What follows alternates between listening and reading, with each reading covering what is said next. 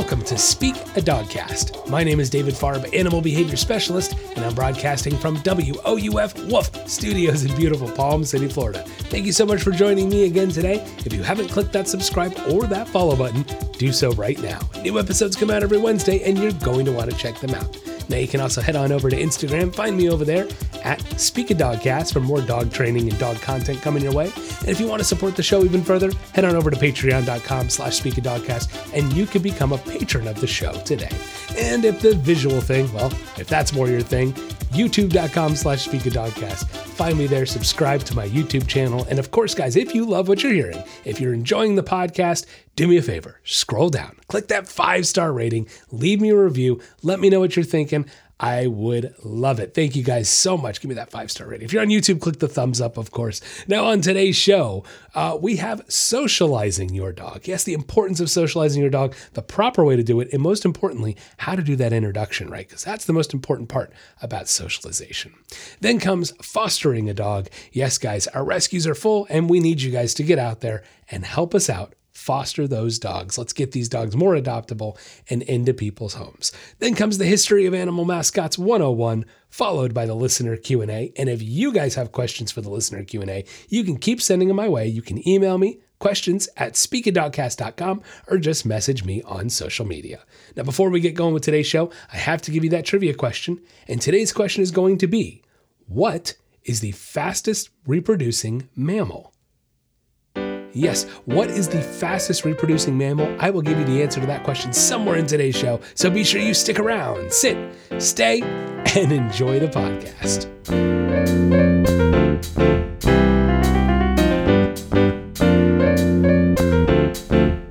Next on Speak a Dogcast, socializing your dog. It's definitely an important part of raising a puppy, right? Proper socialization, but it's also a very important part of your dog's adult life too, right? We all want to have relationships, friendships, and to some degree, right? It's not a human being relationship. Your dog wants the same kind of thing, needs that same kind of fulfillment of having proper socialization, proper social structures. And so there's many different ways that we can socialize our dogs, and some of them come with some baggage, such as a dog park or even a doggy day camp facility for that matter. And so we're going to talk about ways you can socialize your dogs, proper way to socialize your dogs, things you need to maybe look for in other people's dogs, not just your own, when you're socializing your dog to keep everybody safe and happy. So when we talk about socializing your dogs, everybody immediately thinks puppies, puppy socialization, and that's where we'll start. It is very important that you socialize your dog from a young age. Now, with that said, just as a reminder, don't forget, your puppy is going to need to get those puppy shots. And those shots usually last up till about 4 months old. And depending upon the level of how many shots your dog has had of certain vaccinations and certain things is going to depend on how much you can expose your dog to, unknown dogs and new things in the public and all that kind of stuff. Guys, it's just a quick side note. I don't want to spend too much time on it, but it's very important that we talk about it. Things like parvovirus, and that's the biggest one that you really, really got to be concerned about when you have a small dog and they have not been properly vaccinated. It can be so detrimental to your pet. Some of these things can kill your young dog. Their immune system has not been built up, and that's obviously why we give them the vaccinations. And so it's very important that you understand what vaccinations your dog has had and at what level you can let them participate in dog parks and doggy day camps and those kinds of things. So while yes, it is important to socialize our dogs from a young age, it's important that you know who you're socializing your dog with. So is that to say under 4 months you can't socialize your dog? No. But it is to say you need to know who you're socializing with, where those, look, if you've got a friend whose dog goes to a gigantic doggy day camp facility 5 days a week, maybe you should wait to socialize with that dog until it's a little older, your dog's a little older, because you just don't know the level of exposure that dog has had and what it's come in contact with. So very important that you're cautious, at least under 4 months without all the vaccinations, about who your dog is socializing with. So that's the first thing. Just kind of have to get that out of the way, check that off the list, right? But when it comes to socializing our puppies, guys, there is a right and a wrong way to do it. There's a proper way to do it. And look, the comparison I always give is you have to think about children in a playground. You don't just say to your kid, hey, I've never taught you how to play. I've never taught you sharing or rules. There's a playground. There's a bunch of kids. Go have fun. It's not going to end so well. There's going to be some screaming and crying. at some point. And so it's important that we teach kids, right? We teach them social structure, rules, boundaries, these things before they can go to the playground. And you have to think of it as the same thing. Like, you don't just want to send your very young puppy off to doggy day camp without having properly taught them how to socialize, because it could end very badly for everybody, right? We could have crying dogs, not really crying, but you get what I'm saying. Squealing. All right. So, and again, the thing is, it might be your dog that's doing the wrong thing. It might not, but if they're not properly socialized, they don't know how. So my preference is to start socialization with family and friends dogs, people that you know, dogs you're probably familiar with. You know their temperament, you know their disposition, you know how they act. And to me, that's the safest way when it comes to puppies, and for that matter, even older dogs, guys. That's the safest way to kind of dip our foot in the water, if you will, test the boundaries and see how the socialization goes. Because, you know, look, if something does go wrong, at least you know the person, okay? Maybe that's not a good thing. No, you know, you can deal with it in a way that's going to be good for everybody. So I find that the best way to start socializing with other dogs is find friends and family whose dogs you're familiar with, that you know, and go from there. Start small too. Let's not throw our brand new dog in a crowd of 20 dogs and go, hey, let's see what happens. May not end really well. It may be fine, but I'd rather risk it with 1 or 2 dogs than 20 dogs, right? Start slow. The new dog could also get overwhelmed with 20 dogs for all you know. So just think about that. Start slowly. Start with familiar dogs that you know. Family and friends dogs, okay? Now, a question I do often get is, David, I've got a new dog coming to my house to meet my dog. Right? It's just a friend. The dog's going to come over. They want, we want to hang out. We want our dogs to hang out while we're hanging out. What's the best way to introduce them? Right? Very common question, and a great question, because guys, that first introduction is key. That first introduction that we do with dogs is sort of the way you have to look at it. It's going to set the tone, right? It's really going to set the tone for how that relationship and how that friendship is going to evolve. And especially with dogs, if we have, especially with dogs, think about men too. But human beings aren't the best at it. First interaction doesn't go so well. Down the road, it kind of leads to animosity and things like that. It's not to say dogs are having those feelings and emotions, but what it is an experience and a conditioned experience that they have with that particular dog, and therefore sets the tone, right? Kind of sets it and lays it all out for how it's going to be. So if we can do it in a way that's going to be calmer for each dog, we want to do it that way. So here's what I recommend. I highly recommend, again, this is dogs that have never met each other. I highly recommend taking the dogs outside of the house on leash and starting from a distance. We've talked about doing introductions on leash from a distance, and that's what this is. First things first, we want to make it a neutral environment. We're not in that dog, not in your dog's home, and that dog's not in a strange environment. Well, the outside's probably a strange environment, but it's less strange, it's less restricting. There's not, there's no walls, there's no narrow corridors. Sometimes the entrance of your house is a narrow corridor. If we bring the dogs in and all of a sudden they feel trapped, that can lead to a bad experience. So it's much better that we do it controlled on leash outside in a neutral environment. What I prefer to do is let them see each other from 30, 40 feet away, a good distance, making sure we're playing it safe here, and see what they do from 30 to 40 feet away without calling their name, without interacting, without, no, just see what happens, And if they don't really care about each other, well, we move a little closer, okay? Another 10 feet in. And the idea is we want to try to remain calm while moving the dogs closer and closer, so that way it never escalates, whether through hyperness or aggression, whatever the case may be. We're letting the dogs understand from a distance, hey, I'm not a threat to you. You're not a threat to me. We're cool.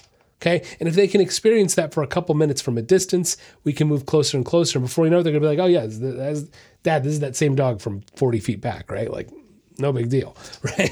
But if we don't take our time and we rush into it, we might inadvertently make another dog uncomfortable too fast. Maybe a dog bolts in to say hi, or we just, right at. That can make a dog uneasy. So it's very important that we do these introductions and this socialization properly. We take our time. We go to a neutral environment. We try to work it from far away. Guys, this might take 20 minutes. I know, David. The more you practice these kind of things with your dog, the more meeting a new dog isn't such a big deal, right? So if you take the time, put in the effort now, down the road, this turns into a 1-2 minute exercise, okay? Look, the calmer your dog is when it meets another dog, the more success you're going to have when you meet other dogs. Like, think about this. Oh, I can hear it. David, my dog's just happy. He wants to say hi to the other dogs. You can keep thinking that all you want, but that's not a proper way for a dog to going and barking and yapping and jumping. And that's not a proper way for another dog to meet another dog. We think it is. That's become the norm. But I'm here to tell you, as the professional, as the expert in this field, that is not proper socialization. It's one thing if a dog knows the other dog. That's one of their really good friends, and they're a little excited. Even still, I don't want the hyper overexcitement. I don't mind a little excitement when they see their bud. But we take it to this level of the dog literally is bowling you over, and we're going, this is what a dog is supposed to do. Pull me over and get to its friend. Okay, dogs that are unfamiliar with each other, that can cause issues. So guys, it's so important. I promise you, like, think about it. Think about it in your own experience. When you're out in public, the dogs that are just totally calm, cool, and collected, usually other dogs approach them in a calm, cool, and collected way, right? Or if that dog's calm and cool and collected and this other dog isn't, usually the other dog's owner's like, ooh, we're going to avoid this. What does that tell you? Okay, so food for thought. Dogs don't approach each other in the way that we think they, let me rephrase that. Dogs don't approach each other, should not approach each other in the way that most human beings think they should. Excited, crazy, out of control. They should be calm. All right. And so if we create that proper socialization at the introduction, we're less likely to have issues down the road. Now, once the dogs are we've met, once we get close enough that we're ready to meet, we're 10 feet away and we're ready to actually make contact here.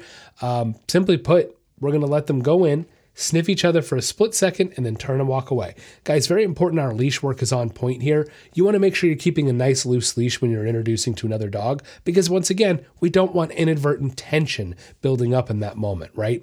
So it's important that that leash stay nice and loose. And not only that, when I'm introducing another dog to a dog in front of me, I'm considering where my leash is in this mix and where the other owner's leash is in this mix. And I'm always trying to make sure we're not tangled and we're giving ourselves a way out. When I approach another dog to say hello, my thought is saying, how do I get out of here in a worst case scenario? Am I tightening up and expecting that worst case scenario? No, I'm relaxed. I'm calm. I have a loose leash.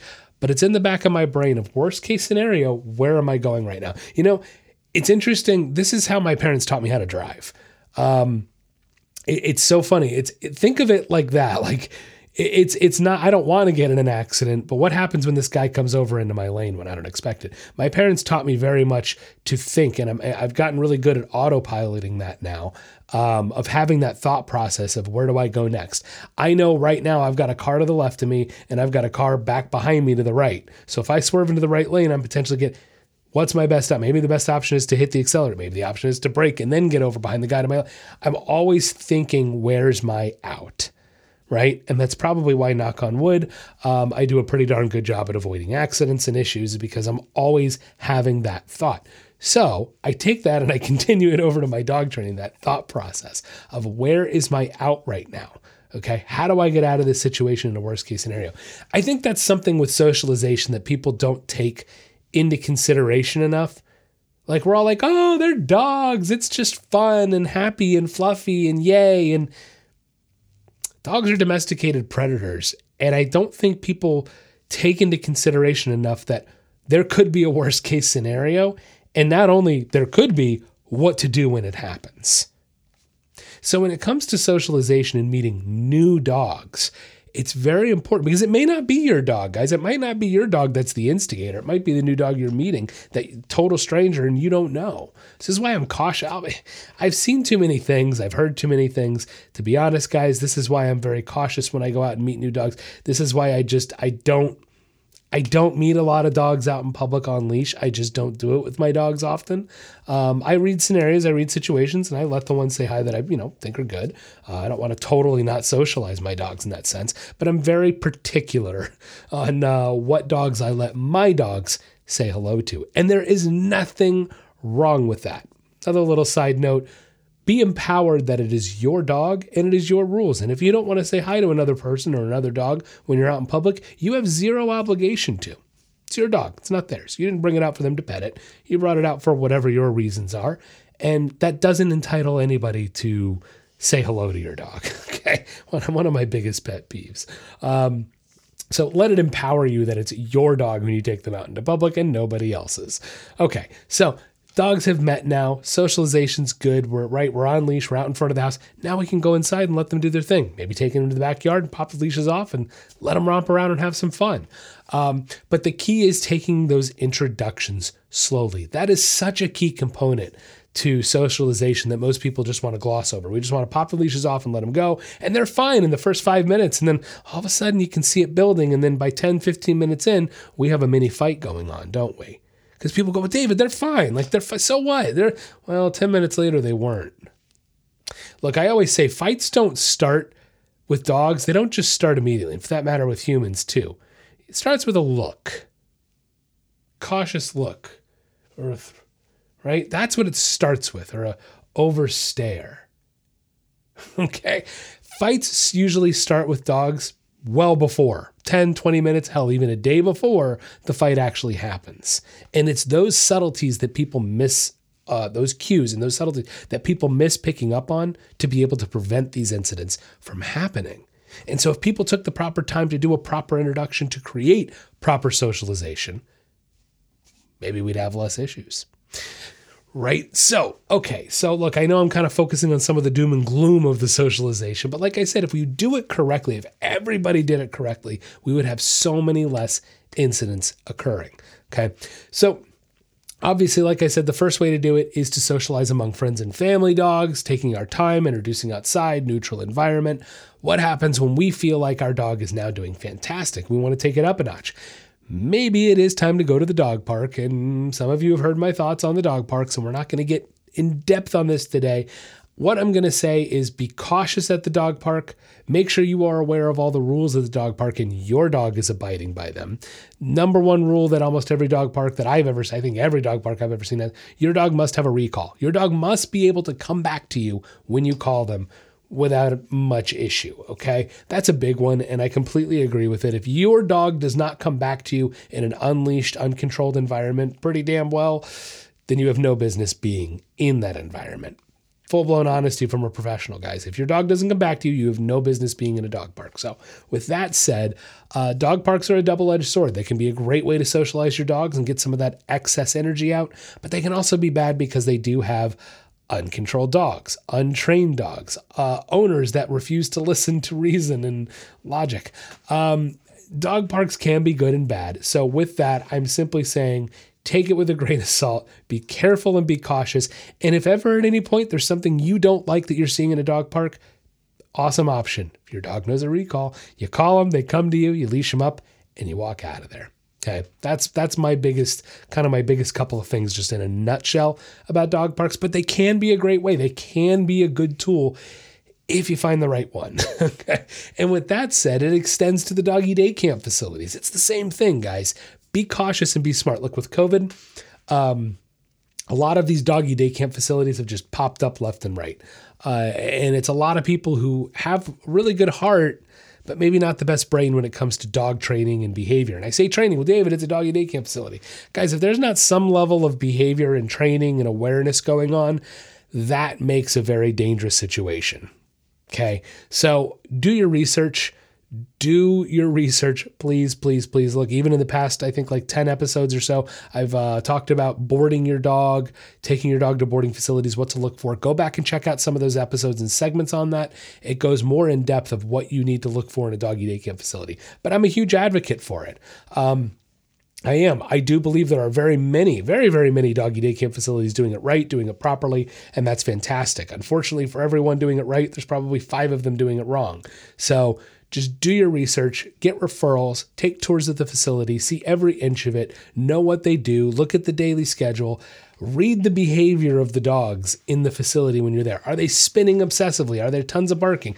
Look, one little side note really quick I'm going to make, and I hadn't talked about this yet. My wife and I, we went out of town for a couple weeks, and we had to board one of our dogs. And we unfortunately had to split up the time for one of the dogs that we boarded. The other 3 dogs were with somebody we knew. But we boarded one of them, and he went to 2 different facilities, okay, in my town. And I'm not going to name names. There's a lot of facilities, so you can play the guessing game if you're from my area and feel free. But I'm not here to bash anybody.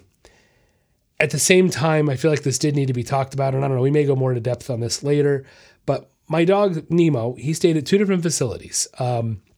First week he stayed at one place, second week he was at another, and like the third week, or not quite a week, whatever it was, he went back to the first facility he stayed at. First facility he stayed at was phenomenal. The woman in charge cared for him, loved him, said he was such a great dog. He had a wonderful time. She sent us video updates, picture updates. We saw all kinds of great stuff, and he was very happy there. He was very, very happy there, and you could tell he was fulfilled. And when we toured the place, it was quiet. There weren't dogs totally out of control. It wasn't just a free-for-all. She has a max on how many number of dogs she boards in doggy daycare, keeps everything controlled and reasonable, and has the property and space, and awesome. Like, the dogs get tons of exercise. It's amazing. Second facility he went to, not so much. And the amazing thing is, guys, this facility, and I'm going to try to keep it surface level if I can here. The second facility he went to was run by a training professional. Someone with more experience than I have. Now, they don't hands-on daily run the boarding side of their facility. That's their facility. They set it up, they own it, they run it, but they're not involved in the day-to-day. They're more involved in the training side. And guys, my dog left that facility incredibly anxious. Nemo was incredibly anxious after leaving that facility. And look, we had our hands tied a little bit on timing. And again, even myself, you can't predict everything that will happen. And it's not that he was mistreated or anything like that. It's just he wasn't walked, he wasn't stimulated enough, and it was a nickel and diming place. And that's the point I'm getting to. I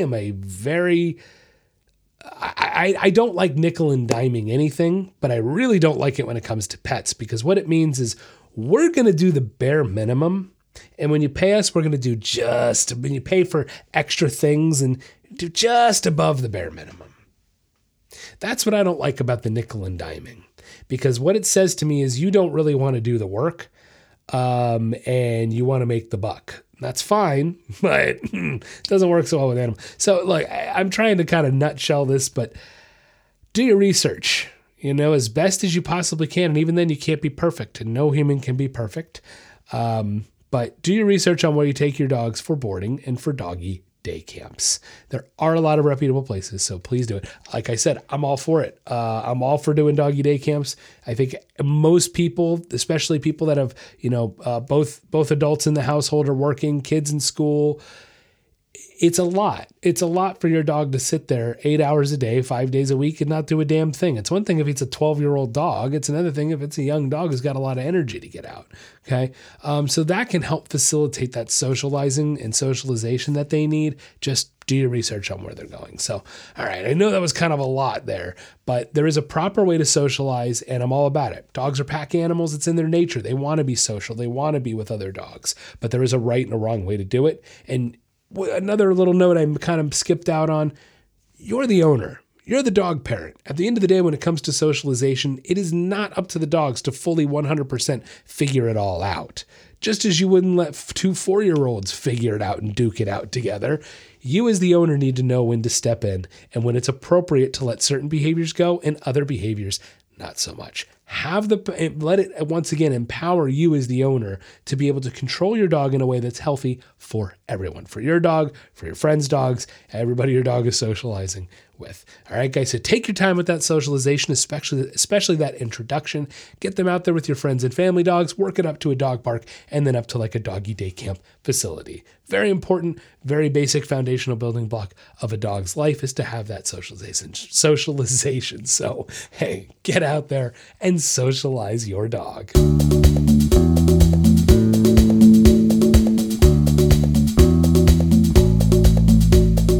Are you tired of your dog barking all the time? Or maybe you want them to stop jumping on people when they come over?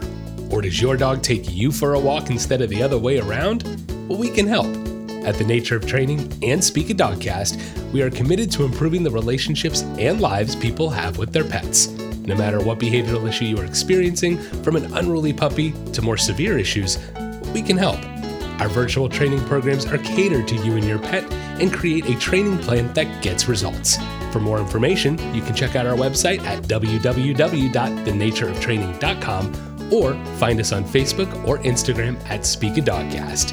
with the ability to connect, teach, and train with pet owners around the world. Together, we can make a better home for our furry friends. The Nature of Training and Speak a Dogcast, helping you achieve success with your pet.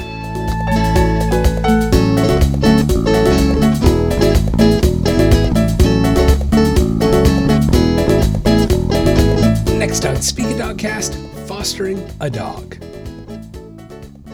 What an important, amazing thing that you guys can do to help out your rescue dogs in your area. Yes, fostering a dog.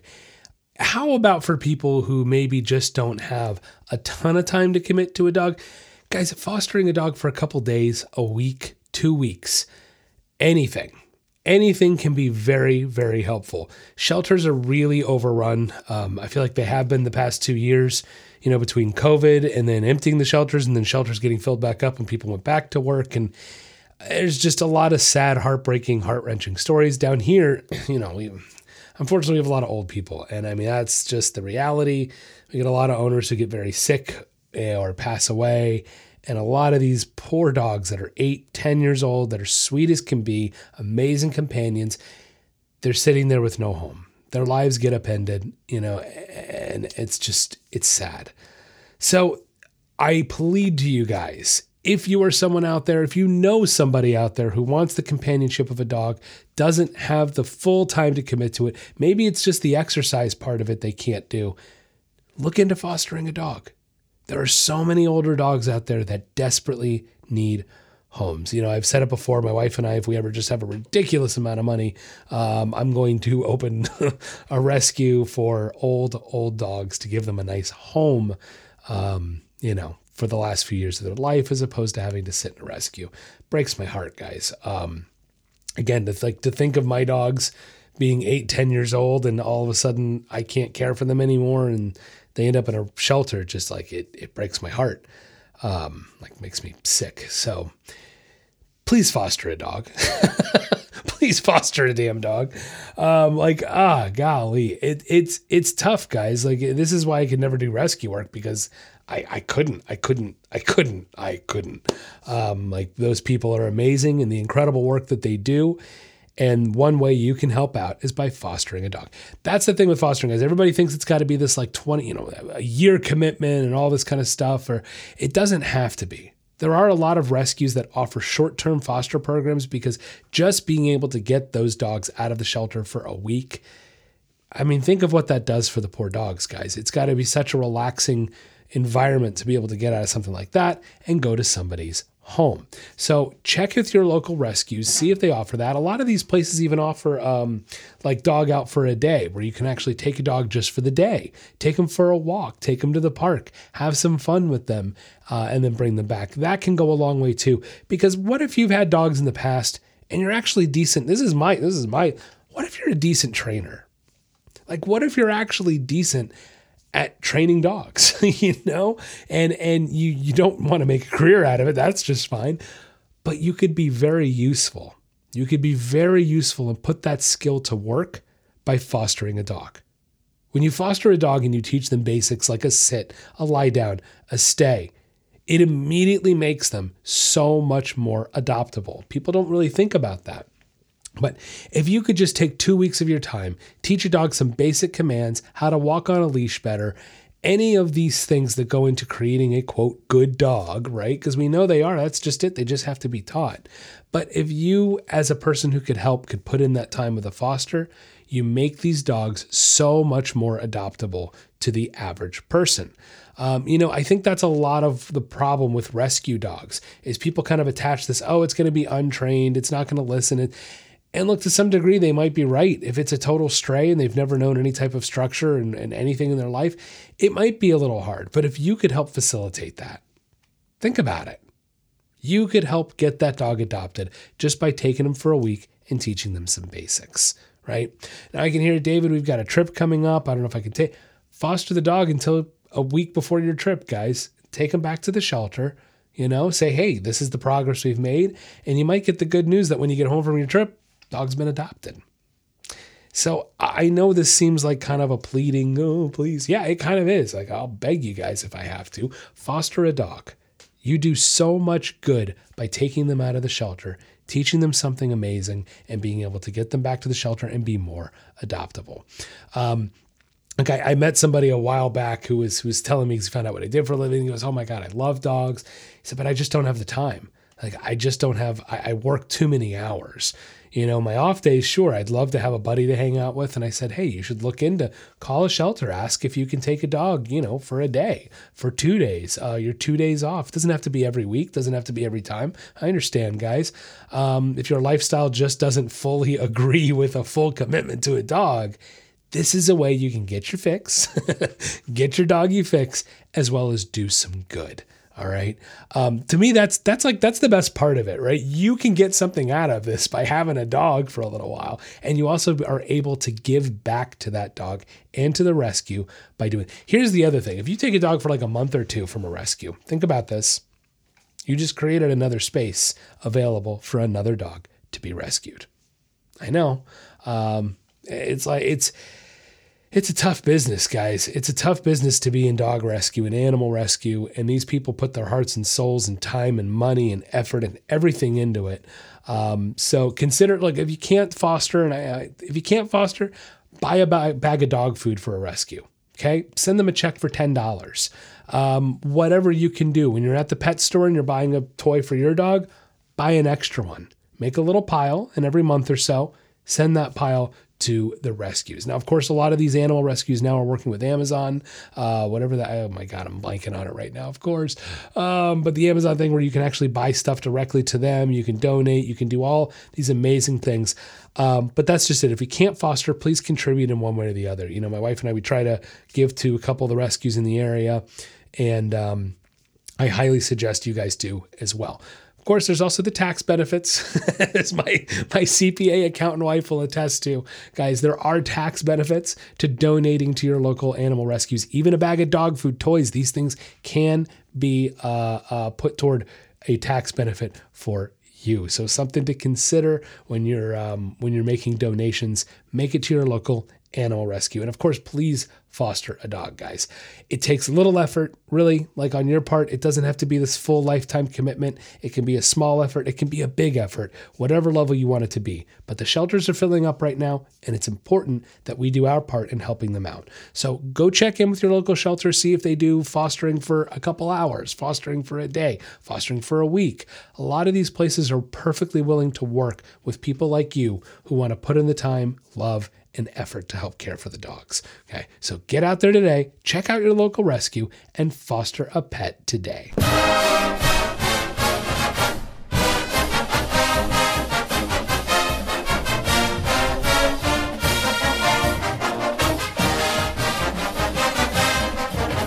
Next on Speak a Dogcast, it's the History of Animal Mascots 101. Today, we'll be talking about the University of South Carolina. The University of South Carolina was founded on February 2nd, 1801. The school went 101 years without having a mascot, but a lot of us now, well, we know their mascot. Yes, they are known as the Gamecocks. Interesting name, yeah, interesting mascot for sure.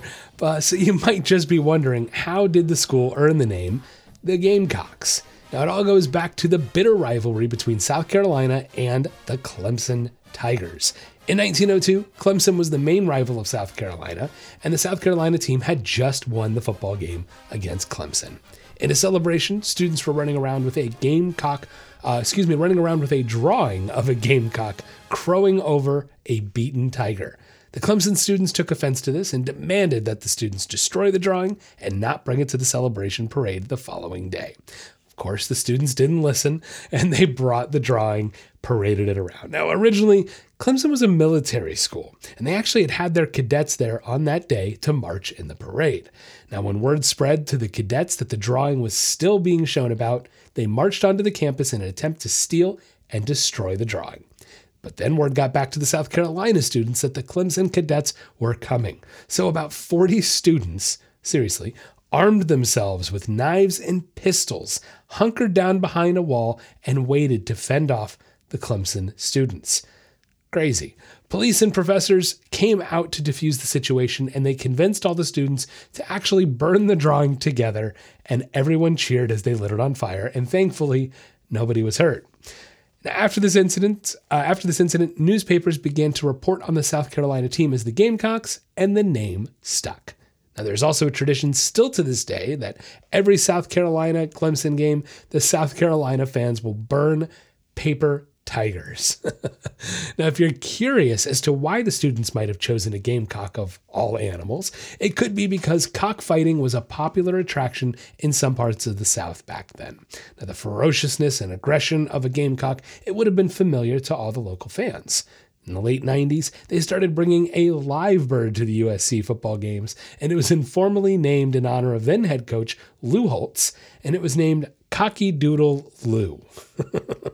But now he has earned the nickname of Sir Big Spur.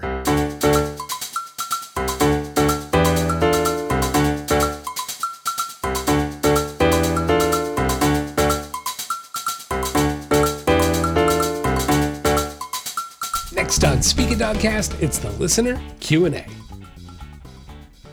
The first question today comes from Lydia from Houston, Texas. Lydia says, my dog is not getting enough exercise. I know it, and I know we are to blame. I have 3 kids, both my husband and I work, and the dog is suffering for it. My kids are old enough to walk her, but they just don't. Any tips on getting my kids away from the video games and helping out? Lydia, if I had that secret, I wouldn't be doing this, and I'd be a millionaire and retired. Look, the secret to getting kids to do stuff, honestly, it comes down to the same concepts as dog training. Believe it or not, it's consequence and reward. If there's no consequence to get your kids to stop playing the video games and walk the dog, they're not going to stop playing the video games. So look, I'm not trying to give parenting advice today. At the same time, you asked. Like, it's plain and simple. There has to be a consequence for continuing to play the video games. And I see it also on the other side. There has to be a reward for walking the dog. Okay. Now, whether that reward is just getting to go play the video games again, that's fine. Whatever motivates the kids. But you have to understand that they work the same way. It's the same concepts. So if they don't go and walk the dog and do what they need to do, the video game gets taken away. I mean, I don't know about you, but thank goodness my parents didn't have to do this because I was a pretty good kid, but I know they would have. They would have ripped that game console out of the wall so fast, or hid the power, the power adapter, or taken that away from me. Something. That's what they would have done had it gotten to that point. Thank goodness they never had to. So look, at the end of the day, a consequence is a consequence. The definition of punishment or consequence definition is anything an animal works to avoid. You have to find something that your 3 kids, I'm assuming they're boys. I don't know, whatever. Sounds like they are. We have to find something they work to avoid, whether that's getting the video game taken away, or losing allowance, or not being allowed to go out with their friends, or getting their, a musical guitar taken away. I'm just trying to think of all the different things kids want or do. Cell phone, internet, privileges. I mean, there's so many things that I think parents miss out on opportunities to reward and punish kids nowadays, that it's just this constant stimulus and reward, because the constant stimulation and blinking lights and all that crap. You can tell my kids would hate me if I had them. It's too much, in my opinion. It's too much. And even for ourselves, we get caught in it too. It's just too much. And that stimulation is actually a form of reinforcement and reward. And then you're like constantly getting this reward. And then if you're not getting it, your brain can't function without it. And so you want the real answer, Lydia, it's get rid of the video games and restrict how much they play. That's the big answer, if I'm just being honest. But yeah, it's a matter of consequence and reward. There has to be a consequence for not walking the dog, and there's got to be a reward for doing it. It's that simple. So I hope that helps you out, but good luck to you. This next question. This comes from Cheryl from Tampa, Florida. Cheryl says, I taught my dog to swim, and now he will not stay away from the pool. I can't take him outside or out on the patio without him trying to run over and jump right in the pool. How can I teach him and show him to only go in the pool when I want him to? Great question, Cheryl. First of all, your dog's just probably hot. It's been a hell of a summer, hasn't it? All you northerners thinking of moving to Florida, yeah, come down and experience this. I please. You'll hate it. So anyway, getting back to it, how do you teach them? Look, this is going to be a little tough. I'll be honest. You cannot go out on your patio where your pool is. This is rule number one. You absolutely cannot take your dog out on that patio without him being on a leash. It's that simple. He cannot go out there without being on a leash, because it sounds to me like the second he's out, he's bolting for it, right? So you have to create some physical restraint and physical control. Now, I would recommend your dog know a leave it command, a stay command, and a release command. Those are the three that are going to help out here. So not only do we have to leash our dog up when we take him outside, we have to give him the proper communication of what we're looking for. So I might walk outside, and the second he goes to pull for the pull for the pool, there you go. We make a correction, redirect it, and tell him leave it. Okay, leave it. The second he the second he gives up interest in the pool, whether that's through focus turning away or just not being, I'm going to tell him, good boy, good leave it, and reward it with a treat. Okay. Then we're going to work it up to the point that we can hopefully, that he's calmed down a little as we get closer to the pool by working on that leave it command. Then you're going to get him over to the side of the pool and you're going to say, stay. Good stay. And if he stays, of course, good stay. And then once you're ready, now you need to be ready to let him in the pool at some point. At some point, then I'm going to release him and say, all right, and let him go in the pool. Okay. I need you to practice this with sometimes not letting in the pool. We're just going to say stay and walk away from the pool and say good boy. We're going to make him understand you're not allowed to go in the pool until I release you. Okay, it's going to take some work. It's kind of a multi-step process. And number one, your dog has to know a leave it, a stay, and a release command. Those three commands you can do it without it, but I'm telling you, this is going to help you. Okay, and then we have to leash them up and just simply take away allowing going into the pool. From a physical standpoint, not allowing him to go in the pool unless you're releasing him. Okay, you're going to probably need to practice this for at least a month. I mean, I'm telling you, if your dog is that gung-ho on going for the pool, you're probably going to need to keep him leashed up for a month, practicing the stay and so on and so forth. So good luck, Cheryl. And I hope that helps you out in getting your dog to stay when you want him to. And of course, going in the pool and having a great time when you want him to. Good luck. That's going to wrap up the podcast today. Thank you so much for listening in. If you haven't clicked that subscribe or that follow button, do so right now. New episodes come out every Wednesday, and you are going to want to check them out. You can follow me on Instagram at SpeakADogcast, find my YouTube channel at SpeakADogcast, and if you want to support the show even further, become a patron of the show today at patreon.com/SpeakADogcast. If you love what you're hearing, do me a favor, scroll on down, click that 5-star rating or leave me a review. I would love it, guys. I want to thank my patrons, my pup supporters, Regula Wright and Jill Norenberg, and my dog friend, Maureen Crossen. Have a wonderful week, and don't forget, get out there and walk your dog.